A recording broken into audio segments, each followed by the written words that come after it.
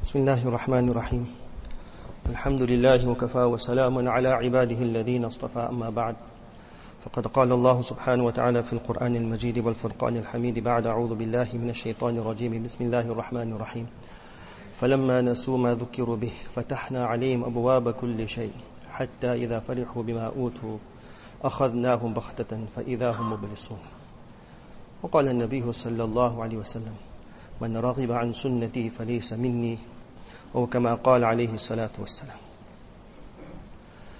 Alhamdulillah, praise due to Allah subhanahu wa ta'ala who has given us this great wealth of Iman, salawat and durood upon the beloved Nabi Muhammad sallallahu alayhi wa sallam. Allahumma salli ala Muhammad wa anzil al-maq'ad al-muqarraba indaka yawm al-qiyamah. Ya Rabbi salli wa sallim da'iman abadan ala habibika khairil khalqi kullihimi. Jazallahu anna nabiyana Muhammad sallallahu alayhi wa sallam ma ahlu. اللهم صل على محمد كلما ذكره الذاكرون وكلما غفل عن ذكره الغافلون.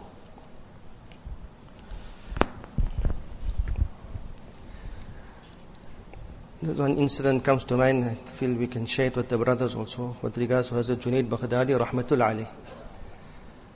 Hazrat Junaid Baghdadi rahmatullah alayh was walking with his disciples, and as he was walking with his students and his followers, a woman approaches and she says she has a question. She wants to pose a question to Hazrat Junaid Baghdadi rahmatullah alayh.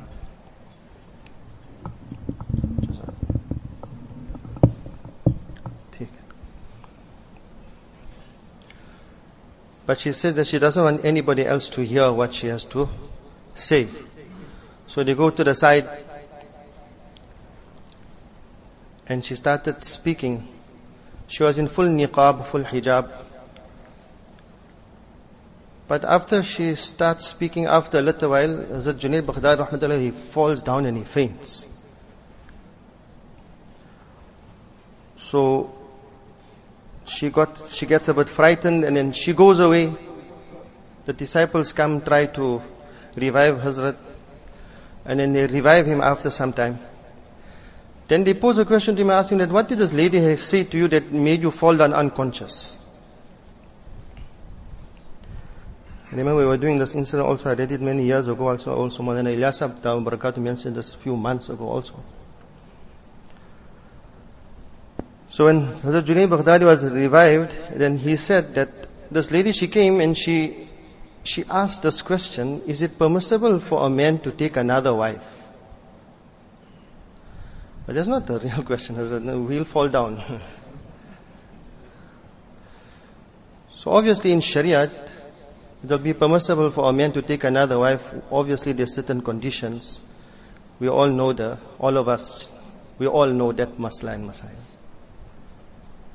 But then she says that if it was permissible, I would have lifted up my niqab and my hijab, and I would have shown you my beauty. And after looking at the beauty that Allah Ta'ala has given me, will you still think it possible that my husband go look for beauty somewhere else? After she said this, Hazrat Junaid Baghdadi rahmatullah, he fell down unconscious. So the disciples, they were saying, what this got to do with anything? So look at the mind, our Buzrugan Yadeen and our Awliya Ikram. He said, my mind went to this, that Allah subhanahu wa ta'ala is the one who is the creator of beauty. Allah subhanahu wa ta'ala is the one who is the most beautiful. Inna Allah Jameel. Allah subhanahu wa ta'ala is the one who is a possessor of beauty. Allah subhanahu wa ta'ala is the one, now I'm just paraphrasing, maybe never say all this, but for our understanding, Allah ta'ala is the one who is our cherisher, our nourisher, is our khaliq, is our malik. He's in control of everything.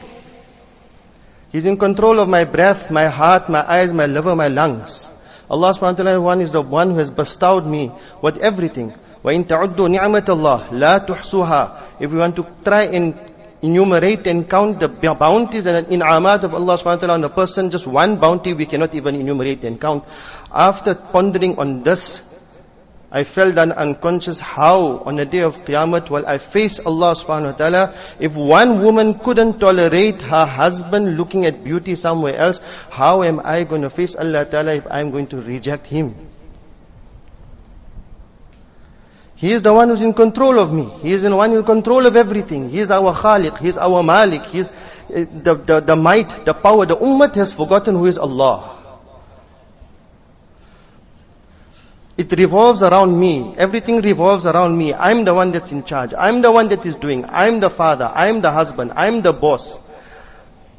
So without me, you people can't do. If I'm gone, what's going to happen to you? This thinking has to come out of us. Allah, we saw and we have seen now with the tragedies and the atrocity that was happening across the world. Within a split second, within few minutes, a person's life is changed. Who's Raziq now?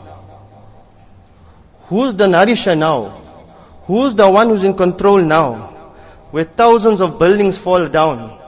Who's in control? Who's in control of the industries and who's in control of the ships and the oceans and the trade? Who's in control of the fluctuation and inflation? Who's in control of everything?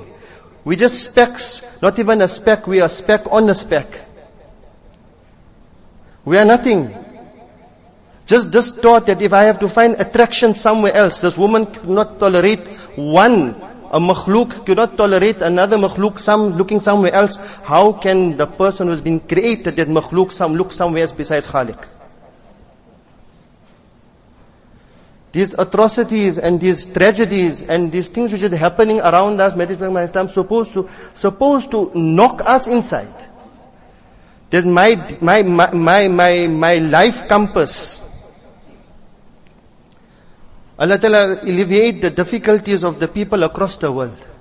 But they have left ibrat for us. Allah Ta'ala, see, when the ummah is not going to give for deen, when the ummah of Rasulullah Sallallahu Alaihi Wasallam is not going to give for the upliftment of deen, Allah Ta'ala will take. Allah Ta'ala will take for His deen.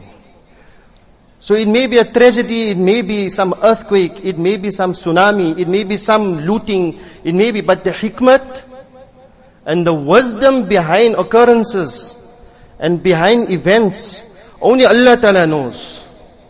So we may be looking at it, only one baby survived, the whole family is gone.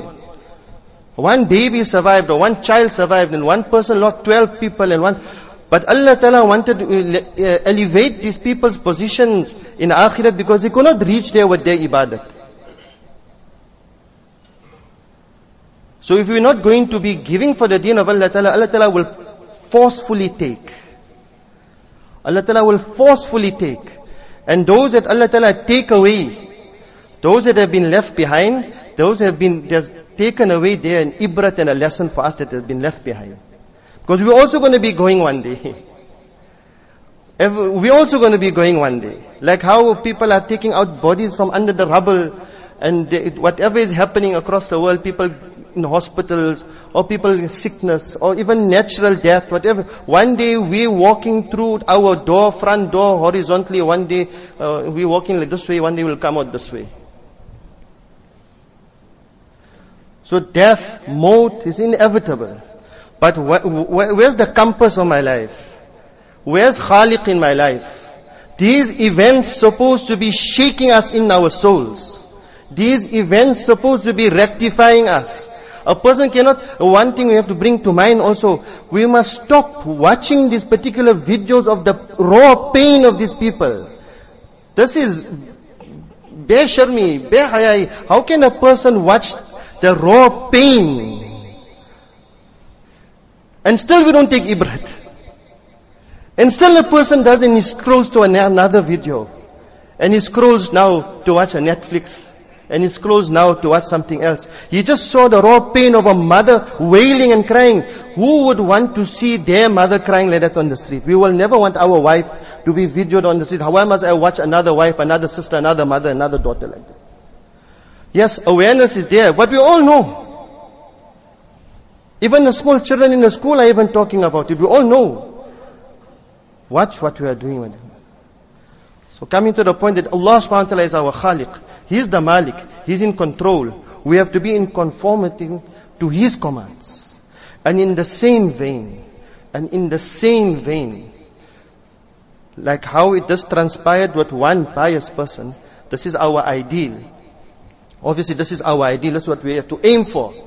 But in the same vein, That Allah subhanahu wa ta'ala, out of His mercy, out of His kindness, out of His love and muhabbat for us, He has given us the greatest of makhluk, the greatest of creation. Rasulullah, Muhammad Rasulullah sallallahu alayhi wasallam. After Allah, the greatest makhluk, perfection in every facet, perfection in every direction, whether inwardly, whether outwardly. When it comes to the ruhaniyat of Rasulullah sallallahu alayhi wasallam, we cannot even fathom the taqwa, the tawakkul, the yaqeen. We cannot even fathom the ihsan that Rasulullah sallallahu alayhi wasallam possessed. All awliya, all jinn, all malaika, all anbiya, all put together, iman, taqwa, cannot even come to an iota of the perfection of Rasulullah sallallahu alaihi wasallam's iman.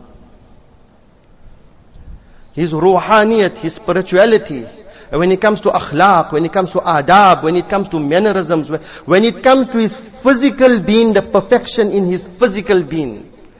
Thus Allah, out of His love for us, out of His kindness for us, out of looking out for us, Allah subhanahu wa ta'ala has given us such a great Nabi. لَقَدْ كَانَ لَكُمْ فِي رَسُولِ اللَّهِ أُسْوَةٌ حَسَنَةٌ. In every facet, this is the greatest example for you. On the day of Qiyamah, if the Nabi of Allah ta'ala has to look at us and say, you are my ummati, you are my follower. I did what I did for you. The sacrifices I did for you. What did I not go through for you? What did I not bear for you? Just accepting wahi,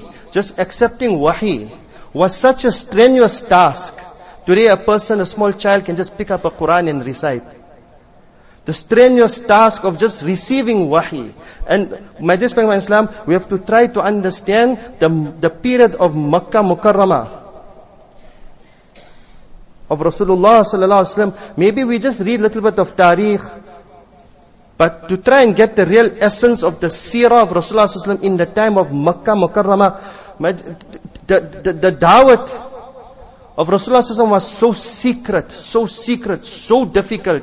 It was unfathomable. If I was around, I definitely without a doubt, I wouldn't have accepted his message. Abu Zar Ghifari anhu, he hears that there's Abu Zar Ghifari anhu was from the Ghifar clan. Ghifar clan were those people who their income of the Ghifar clan was raiding caravans. They weren't merchants, they weren't businessmen, they weren't farmers, they were robbers. Abu Zar Ghifari anhu, he was a person who said that this is not something that I can do. This is not right. The income is not right from our clan.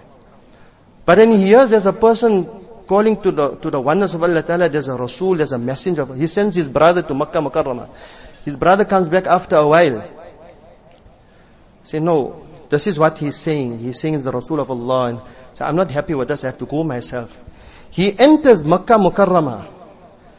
He does not see the Rasul of Allah. He does not see any Sahaba. He does not see Abu Bakr Siddiq. He does not see any Muslims for one whole month. This is how secret it was. This is how underground it was. This is how difficult it was. In the 32 days, only after 32 days, they come to know there's a person from Ghifar looking for Rasulullah sallallahu alaihi wasallam. Rasulullah sallallahu alaihi wasallam finally meets him secret. But in the 30 days, he picks up weight. Abu Zar Ghifari. So they asked him, how you picked up weight in 30 days when you had nowhere to sleep, nowhere to eat? He said, I was drinking the water of Zamzam. And I started getting folds on my stomach.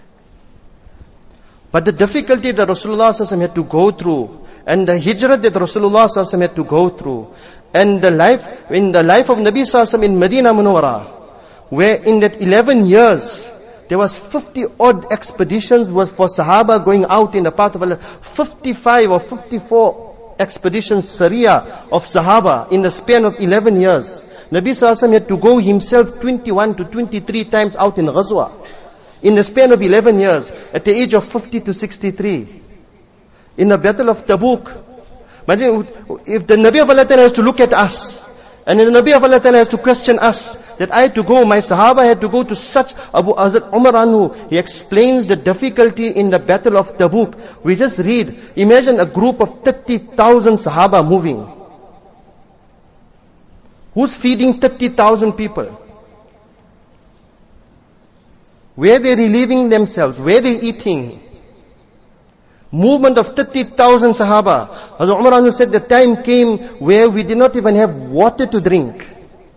We were slaughtering the camels, and we were going inside the stomach of the camels to remove the liquid, and we were drinking that.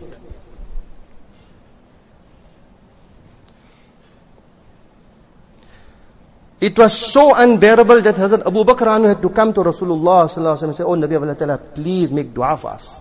The love that Rasulullah sallallahu alaihi wasallam had for Abu Bakr Anhu was so close. So he asked Abu Bakr Anhu, "Will you love that I make dua for you?" He said, "Please, make some dua." Nabi sallallahu alaihi wasallam lifted up his hands. By just we cry for load shedding, we cry for little water interruptions, we cry for... Nabi sallallahu alaihi wasallam, he lifts up his hands and he makes that dua. And Abu Bakr Anhu says, I did not see Rasulullah sallallahu alaihi wasallam put his hands down until the clouds came, until it rained on the Sahaba anhum. If the Nabi of Allah Ta'ala has to turn to us on the day of Qiyamah, and he says that I had to go through these kind of difficulties, I had to go through this type of hunger, to this type of persecution of my family, my friends, Nabi sallallahu alaihi wasallam even acknowledges the difficulties of the Sahaba anhum, where at the ending of his life, where he goes out and he makes a special trip to Baqi. And that few days before Nabi sallallahu alaihi wasallam demise, he comes onto the mimbar, can't even walk, but he acknowledges the sacrifices of the Shuhada of Uhud. Acknowledges them. Where's my acknowledgement for the Sahaba anhum? The Nabi of Allah Ta'ala has to tell us that I went through all of this, and yet you found attraction in some other being, in some other way. You found attraction in somebody else's face. You found attraction in somebody else's garb. You found attraction in the enemies of Allah Ta'ala's ways of doing things. You found attraction in their ways of holding weddings. You found attraction in their ways of doing business. You found attraction in their ways of decorating your homes. You found attraction in their ways of living your life, where I was given the perfect of lives. I was given the perfect of examples. I was given the perfect of constitutions. I was given the perfect of kitabs. Yet you're looking somewhere else, where I'm going to show my face.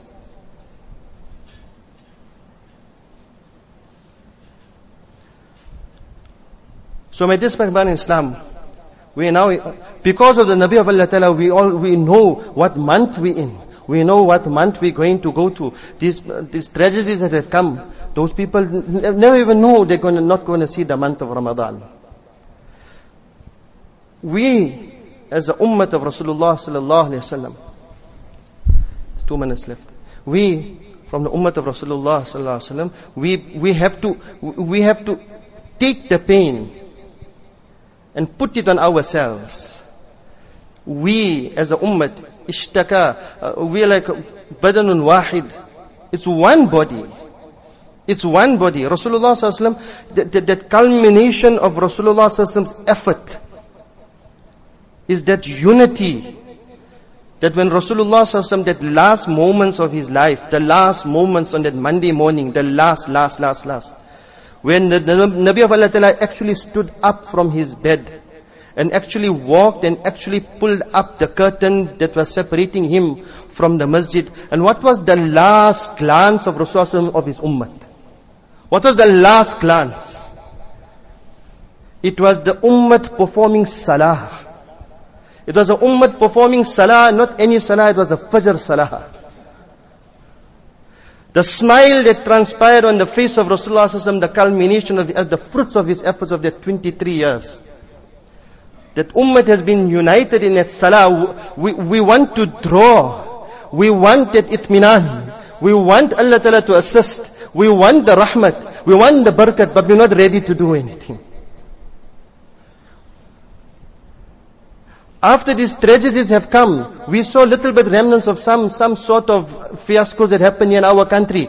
That never even shake us. Never even shake. I maybe can direct it directly to myself. Maybe the brothers here must know better. But in a general sense, if we have to really look, how am I drawing from Allah Ta'ala's treasures? What am I really doing? Allah Ta'ala can pull the carpet under my feet at any time. That Sunday, I still remember that Sunday last time when it was a looting, that Sunday. And that Monday. What transpired, my dear? What transpired? Now we sing, and Allah Ta'ala will forcefully do things, and He will forcefully take.